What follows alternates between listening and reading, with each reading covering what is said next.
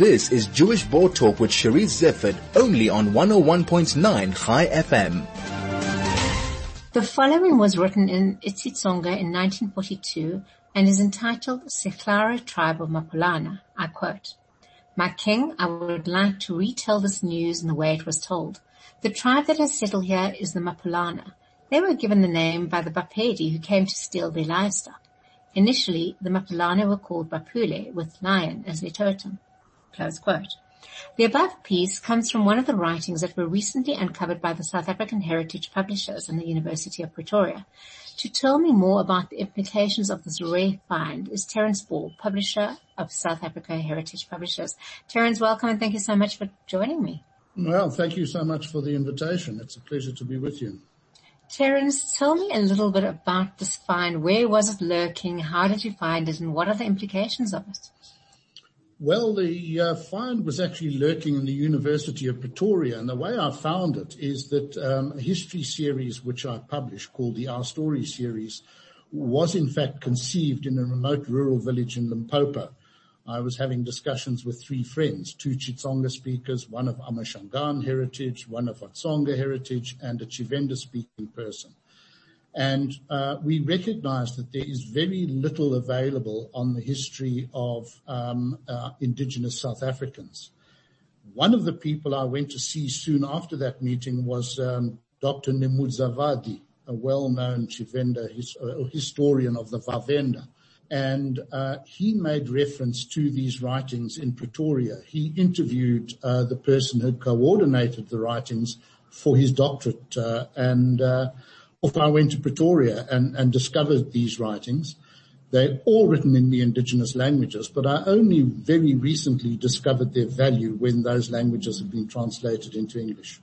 Were these works commissioned at some point? Or was it a spontaneous written part of oral history? They were coordinated. There was an action by Professor van Warmelo to gather writings from indigenous language speakers in South Africa about various aspects of their history, their culture, etc. These people submitted writings to him. On his death, the writings were gifted to the University of Pretoria, where they are now kept in the library there.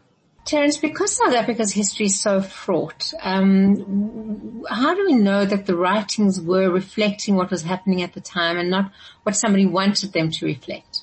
Well, what you must remember about these writings is obviously they are intensely personal, and a number of the authors, certainly in the far north of Limpopo, would have been amongst the first to have been educated at mission colleges and schools. And I think that there is, when you read the writings, a high degree of honesty in those writings. Clearly at this time one can't absolutely vouch for their accuracy, but we have no reason to believe that the authors were trying in any way to be misleading or to misrepresent what was so close and dear to them, their own culture, their own history. I'm certainly of the opinion, having read more than 100 of these works, that the authors were motivated by a desire to ensure that their culture and customs were preserved. Just remind me the time that the writings took place.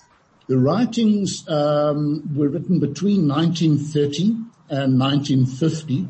We have found one writing which seems to indicate it was written in 1928. But one of the interesting things that I point out is that an author in Sesotho sa Leboa rounds off his writing by saying that the information he has written down here he got from a man who is reputed to be about 80 years old, a man, a local living in the village concerned. Now, if one works backwards, we can assume that he was born somewhere between, say, 1850 and 1860. And if we further assume, and I know historians will hate this, that he may have had a grandmother or grandfather who was telling him stories about his people, these stories take us back to the late 1700s, which is really startling. It is startling. And to what extent is this written history and oral history, the relationship between them? Is this capturing oral history, or is this a new part of history that hasn't been concluded? Well, there's no doubt that firstly, let me say there are 861 writings from memory. We have currently translated and transcribed about 130 of those. It's not yet a representative sample by any manner of means of the total writings involved. But it's clear that some of the writings are oral tradition that has been written down. Some of their writings are idioms around the language, the idioms in a particular language. Others are histories.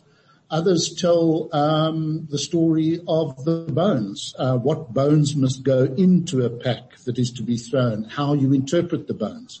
There's information on wood carving techniques amongst the Vatsonga.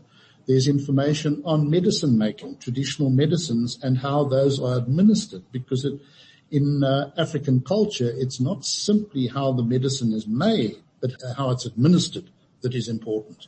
Got this large mass of writings in vernacular languages. What have you learned that you didn't know before? Well, we're learning information about events within the Vatsonga and Amashangana clans in Mozambique following the Battle of Mhlathuzi River in KwaZulu-Natal. So, for instance, one of the authors, I'm told, is the son of the chief involved in this, the Hosi involved in this event. I think, however, it may be his grandson, but be that as it may, he talks about the fact that Shoshangan, who was at the Battle of Mhlathuzi River and who founded the Amashangana nation, started an initiation school in a place called Bileni in Mozambique in approximately 1832. He then talks about the fact, and he names the various Tsonga clans, that Shoshangan then went on the move with these clans in support, amongst whom was his father or grandfather, the chief of the Bankuna. The chief of the Bankuna decided that he didn't want to go towards Kangala, which was the name then used for present-day Zimbabwe, because he knew there was going to be fighting and he didn't feel he wanted his people to be involved in that. And he started to flee westwards, after he had had a message from Shoshangan saying that he would be dealt with on his return, on Shoshangan's return from Kangala. The Bankuna fled westwards and settled near present-day Tzaneen, and there's a wonderful piece of writing about the first meeting between the Hosi Shilubana of the Bankuna and the Rain Queen of the Balabetu, who lives just up the hill, so to speak.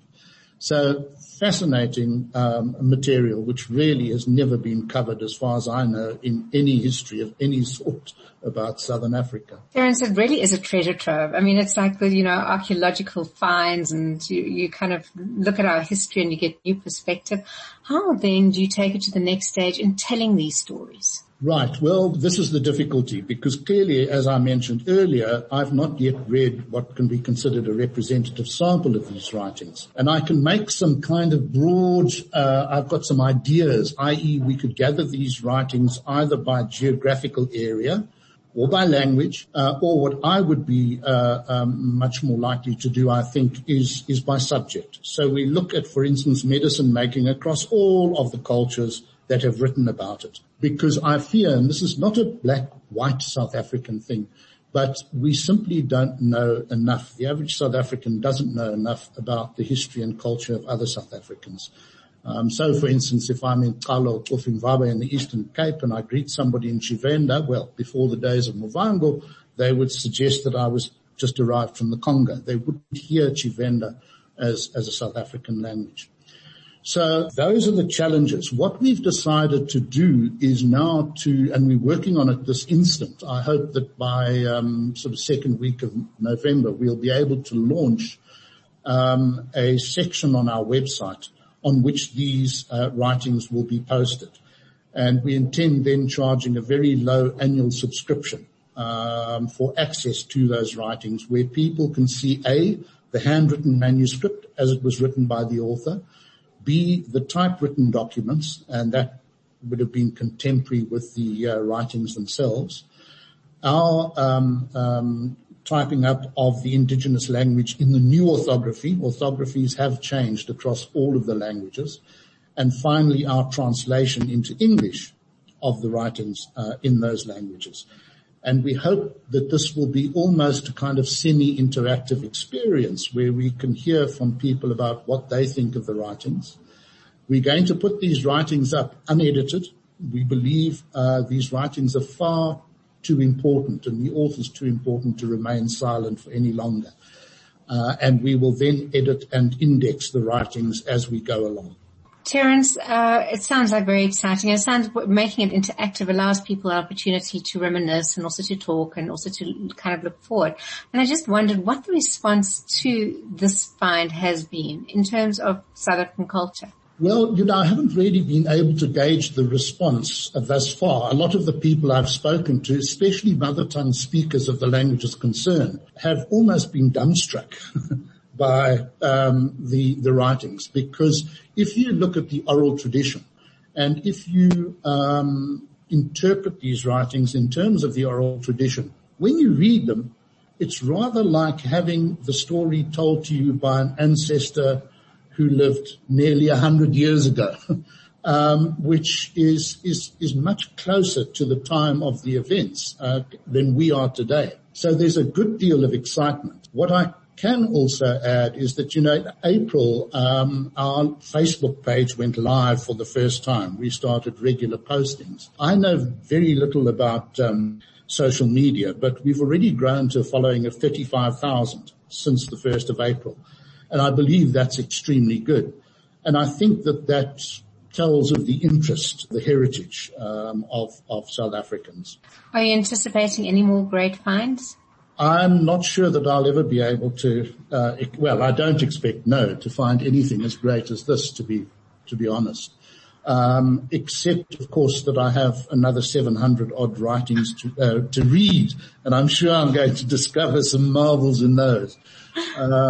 But it really is, as I think I said, in one of our releases, it is the finding of a lifetime, for somebody like me who has a keen interest in the heritage of all South Africans. Terence, if anybody would like to know more or to engage with you or to become involved, what should they do?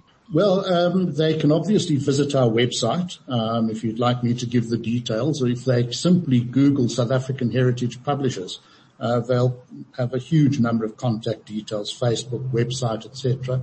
And they can use the email address info@saheritagepublishers.co.za. Terence, I'm one of your biggest fans. I love it when the City Press publishes our story editions. I always cut them out to read them to make sure I don't forget them. The stories are so beautifully told, and if anybody would like to access those books, what should they do? Same details? The same details. They can contact us directly, or they can approach their local bookseller and ask their bookseller to order the books from us. That is the Our Story series. Clearly, the writings will not be published for some time to come, but as I said earlier, they will be made available through our website. Well, Terence, good luck, and thanks for joining me and sharing this important part of our history. Much appreciated. Thank you. And if you ever need an update, please feel free to contact me. I'll tell you what, when there's a nice, exciting update, you contact me and we'll definitely talk further. I'll do so. Thank you. That was Terence Ball, publisher of South African Heritage Publishers.